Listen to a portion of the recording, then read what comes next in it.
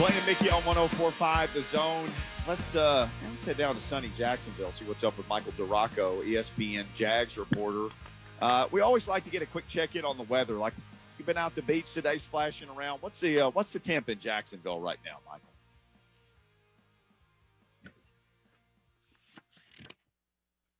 Well, maybe we haven't. He may have just hung up on us to go to the beach. I don't know if we got him there.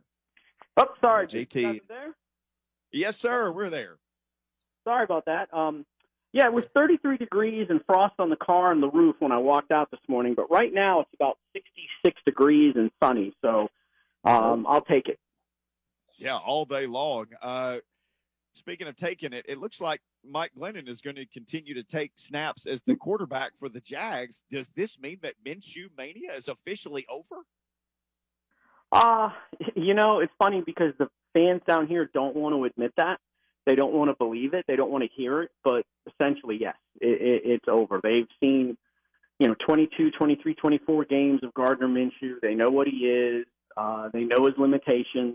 And, Jay Gruden said it the other day, just, hey, look, we really just want to kind of stick with a guy. This rotating quarterbacks is not the greatest idea in the world, so we kind of want to stick with a guy. And Gruden wants a guy that will stay in the pocket and will deliver the ball and will take more shots down the field than Minshew has. And Minshew, has some other limitations that, we've talked about before. He leaves the pocket too quick. He's doesn't have the biggest arm. He's not comfortable back there in the pocket sometimes. He's not really this year he's been less willing to take some shots downfield than he was last year. And, I just think that it's hard for people around here to see because he's a fun guy, and it was fun, him running around making some plays, and the mania was awesome because there really hasn't been a whole heck of a lot else to get excited about down here. But, unless there's an injury to Glennon or he just absolutely is awful, I think we've seen the last of Gardner Minshew this year anyway. Well, and that rascal plays well against the Titans. He beat them one time, and earlier this season only lost by 3. I mean, he scared the pants off of them, the second time that he saw him.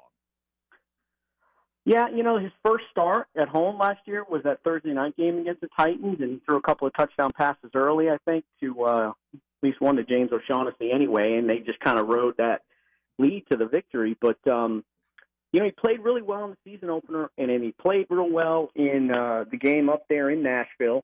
And, were it not for that somewhat offside non-call by the referees on Jadeveon Clowney, who knows what would have happened in that game. But the bottom line is the last couple of weeks, they've been close, with the exception of the game against the Steelers, which was 27-3. Jake Luton was playing that. That was the third of 3 games he was in. But you look, Minshew went out with thumb injury right at the bye, and then Luton lost by 2 to the Texans, went up to Green Bay, lost by 4. They got crushed by the Steelers at home. That was Luton's worst game. And then the last 2 weeks, they lost by 2 and 3 points in overtime last week, respectively. So when you look at the games Minshew is playing, 31-13, they got beat by the Dolphins, 33-25, 30-14, they got routed by the Lions, 34-16. So, the Chargers, who are not a very good team, beat them by 10. So, they're getting close in these games, and I think that the rest of or the coaching staff sees that, and I think they're ready to kind of roll with Glennon for the last month of the year. I'm with Mike DiRocco. ESPN covers the Jags at ESPN DiRocco on Twitter.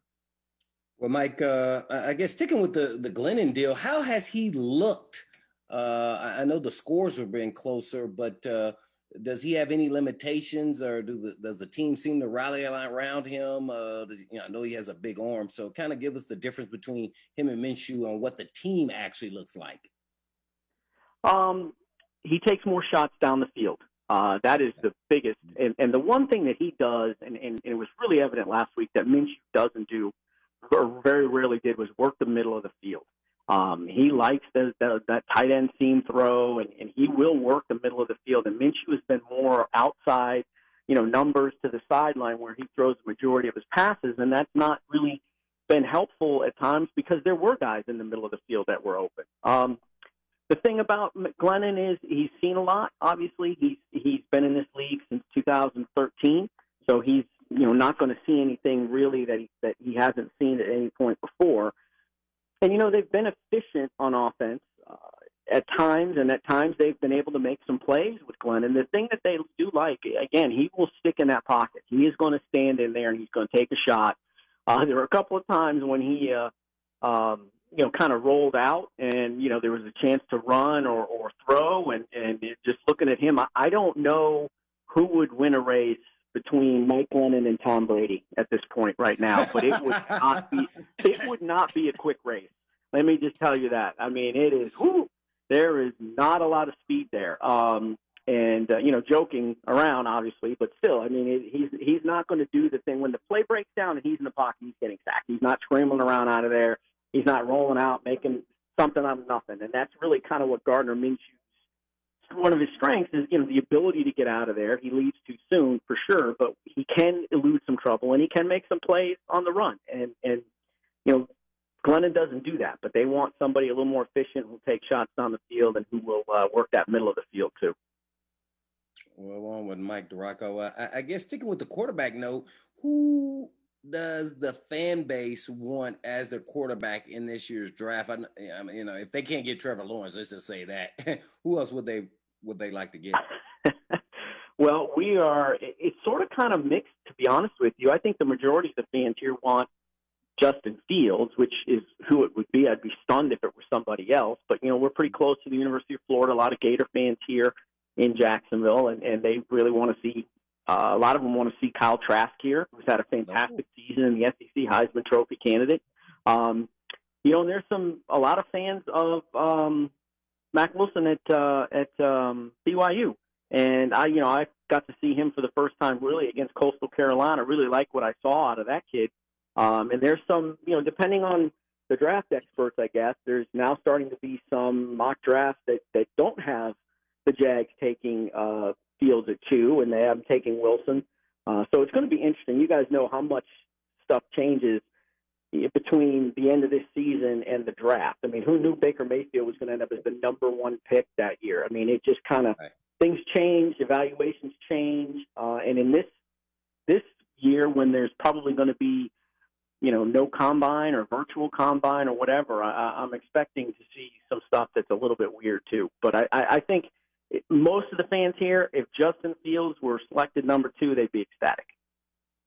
Well, with no GM, Mike, I guess I want to ask you, who is on the punch list or leading candidate for the GM job? Because are they going to hire the GM first and then hire their coach? Have you heard any rumors on who those people may be if Doug Marrone's not there, as well? Yeah, that's the plan, is to hire the GM and let the GM evaluate Doug Marrone. But we're all expecting there to be a clean sweep here.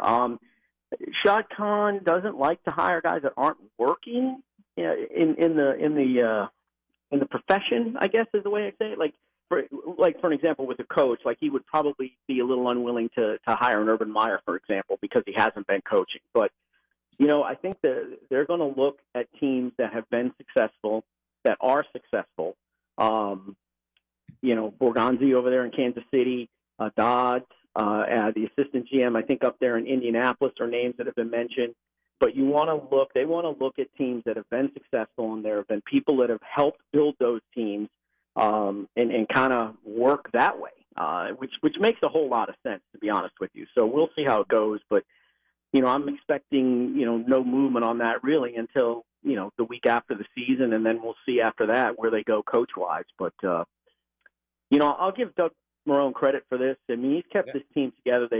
They have not given up. They are fighting, really, really fighting every week. So he deserves some credit for that. Now, whether that's enough to earn him a chance to come back in the new GM's eyes, I don't know.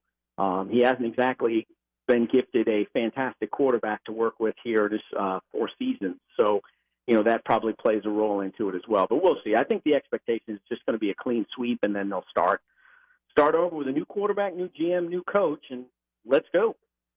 Yeah, got to tip your cap to Doug Marrone. We're on with Mike DiRocco reporting on the Jaguars. Mike, to me, maybe, and I know some of it was probably necessity just because of people getting traded away and things. Maybe the most remarkable thing that I've seen about the Jaguars this year is this. They drafted 12 people and all of those 12 guys have played. I think the least amount is 4 games, but everyone they drafted has played. And then that's not even getting into yet the guy they didn't draft, Robinson, who's, could be rookie of the year. Yeah, well, look, I mean, that shows you how many holes there are on this roster. It's not because those guys have been phenomenal. I think C.J. Henderson was okay in the beginning of the year, best game beginning of the year. Then he's kind of been up and down. Kayvon Chason probably had his best game last week, and he had 2 quarterback hits. I mean, he has just been a little bit disappointing. But a guy like you mentioned, James Robinson has been clearly the class of their newcomers. But the other guy who's played really, really well, and he's injured now, he's done for the year, so we're not going to see him again. But it really started to come on with Devon Hamilton, the defensive tackle out of Ohio State. He was probably playing the best of any of the drafted players this year, and it was a shame to see him get hurt. But look, they've got 11 draft picks next year too. So when you bring in 23 new guys over a 2-year period in the draft, it shows you just how much talent you do not have and need to replace. Well, and James Robinson, again, the guy that they didn't draft, who's provided by far the biggest impact of any rookie. He's just a few yards from 1,000. He had 102 yards rushing when he saw the Titans earlier this season. That guy's just been a revelation for this team.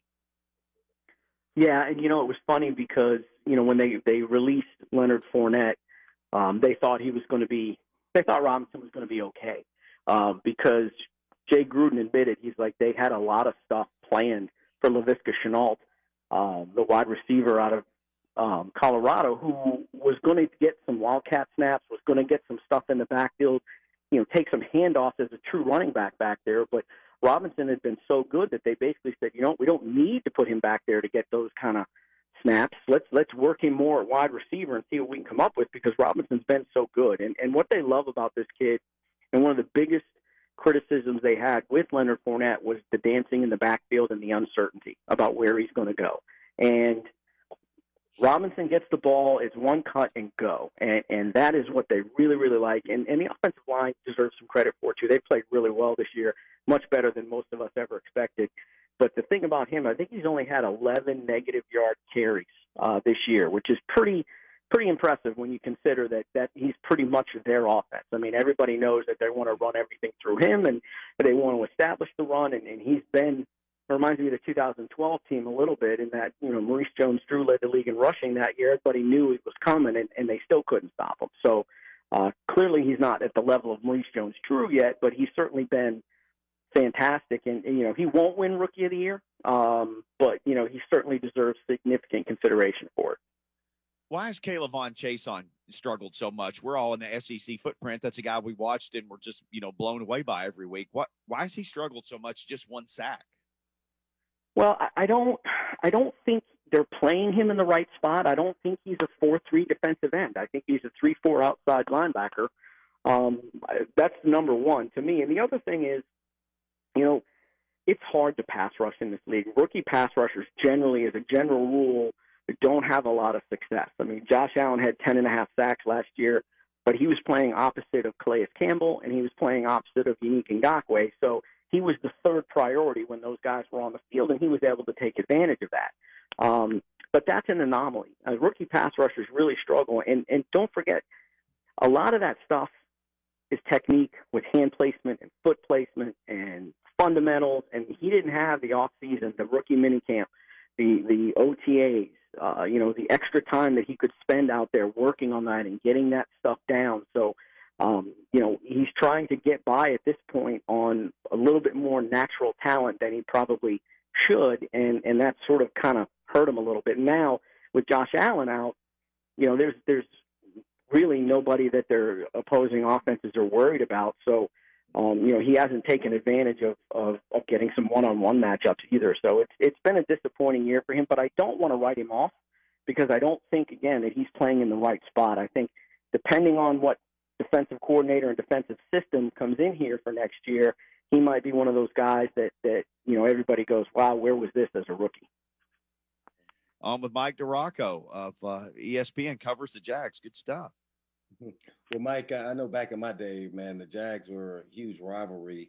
and unfortunately ruin their season when they're 14-2. But do they still look at the Titans as a big robbery? I know it's in the division, but and everything else. But even on a down year, do they look at the Titans and say, "Oh, we got a lot of extra juice here to go against these guys"? Well, let's put it this way. This is called Titans Hate Week in Jacksonville. So, yes, they hate the Titans, okay? Just Google that or look on that on Twitter, Titans Hate Week. And the fans, maybe the players don't feel it as intensely, but these fans do, and they don't forget 99. They won't forget that ever, ever, ever.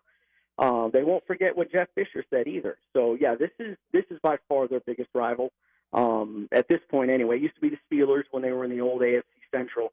But now it's the Titans. They're not ever, ever, ever going to forget the heartbreak you guys dropped on their heads back in '99. So, I wish this team, it's a better rivalry when both teams are playing for stuff at stake, like the 2017 game up there in Nashville when it was about 95 degrees below zero that night. That was a fantastic game because there was a lot on the line for both teams. And that's when rivalries are at their best. And maybe at some point the Jags will get back to keep up their end of the bargain. But certainly the fans this week, they don't really want to win another game this year. They want to finish 1-15 and maybe get the one, maybe, almost certainly get the number 2 pick. But if they had to win one of these 4, they would take this one, no question. And I have to ask you this. It's always up to debate about the Jaguars and their ownership, and that's with Shad Khan and how much they're committed in staying in Jacksonville and not leaving anytime soon. Well, it's funny you mention that because I don't want to go and bore everybody, but there's a development project that Shad Khan is trying to get through and trying to make an agreement with the city on called Lot J right outside the stadium. It's sort of one of those bars, restaurants, office space, residential thing, hotel type of thing, sort of a little bit like what they have outside of Gillette Stadium, for example. And there's been some pushback from the city over some financials over that, and they were meeting with the city council this past week, and now they're pushing some stuff into January. But it's starting to get a little bit cantankerous, I guess, maybe a little cranky between the city and the Jags at some point. There's a stadium issue that is going to be looming soon. Their lease is up in 2030. The stadium is in need of some updating for sure, in addition to the video boards and pools. So it's starting to get a little bit interesting in terms of how this stuff is all going to play out. But, as Shad Khan at this point still committed to Jacksonville, still wants to stay here. But, who knows how things go in the next 3 to 5 years. You can never tell. But the one thing that I always look at with that is where is he going to go if he moves? I mean, you go to St. Louis, then you got to get a better stadium there, and the city didn't want to pay for it before, so he'd have to buy his own. Mike, right? Stadium. London, right? Yeah, London. Yeah, I mean, where could he? He's not going to Oakland. That's a dump. Not going to San Diego. That ain't great. I mean, so where could he go? Toronto is one place that people mention, but I mean, I just don't know. I don't see that, and I know the London thing is out there, and I tell you what. If he had been able to purchase the Wembley Stadium in London several years ago, like he had tried to, then I would say that's a bigger possibility than it was, 3 or 5 years ago. But I just can't see a team out there in London all the time. It just the infrastructure and the ability to get guys in and out and just the logistics of all of it just seems like it would make it too tough. But so for now, they're committed here in Jacksonville, and we'll see how things go over the next 4 to 5 years. Oh, my good stuff, man. Thanks for the update, and enjoy the chilly morning and the nice finish to the afternoon down in Jacksonville. And if you're headed up here to, you won't be headed up here because the game's in Jacksonville. So enjoy the game on Sunday, and we'll talk to you again sometime soon. Thanks, guys. Appreciate it. Yes, sir, Mike DiRocco. Yeah, this one's in Jacksonville. Like he said, they're calling it Titans Hate Week. You can't beat that, Blaine, to let you know what you and your teammates did to that whole city. Now they hate the Titans because you guys couldn't stop beating them in 1999. Interesting tweet from a Vol quarterback earlier today. Get into that on the other side. Blaine and Mickey on 104.5 The Zone. Jason Martin.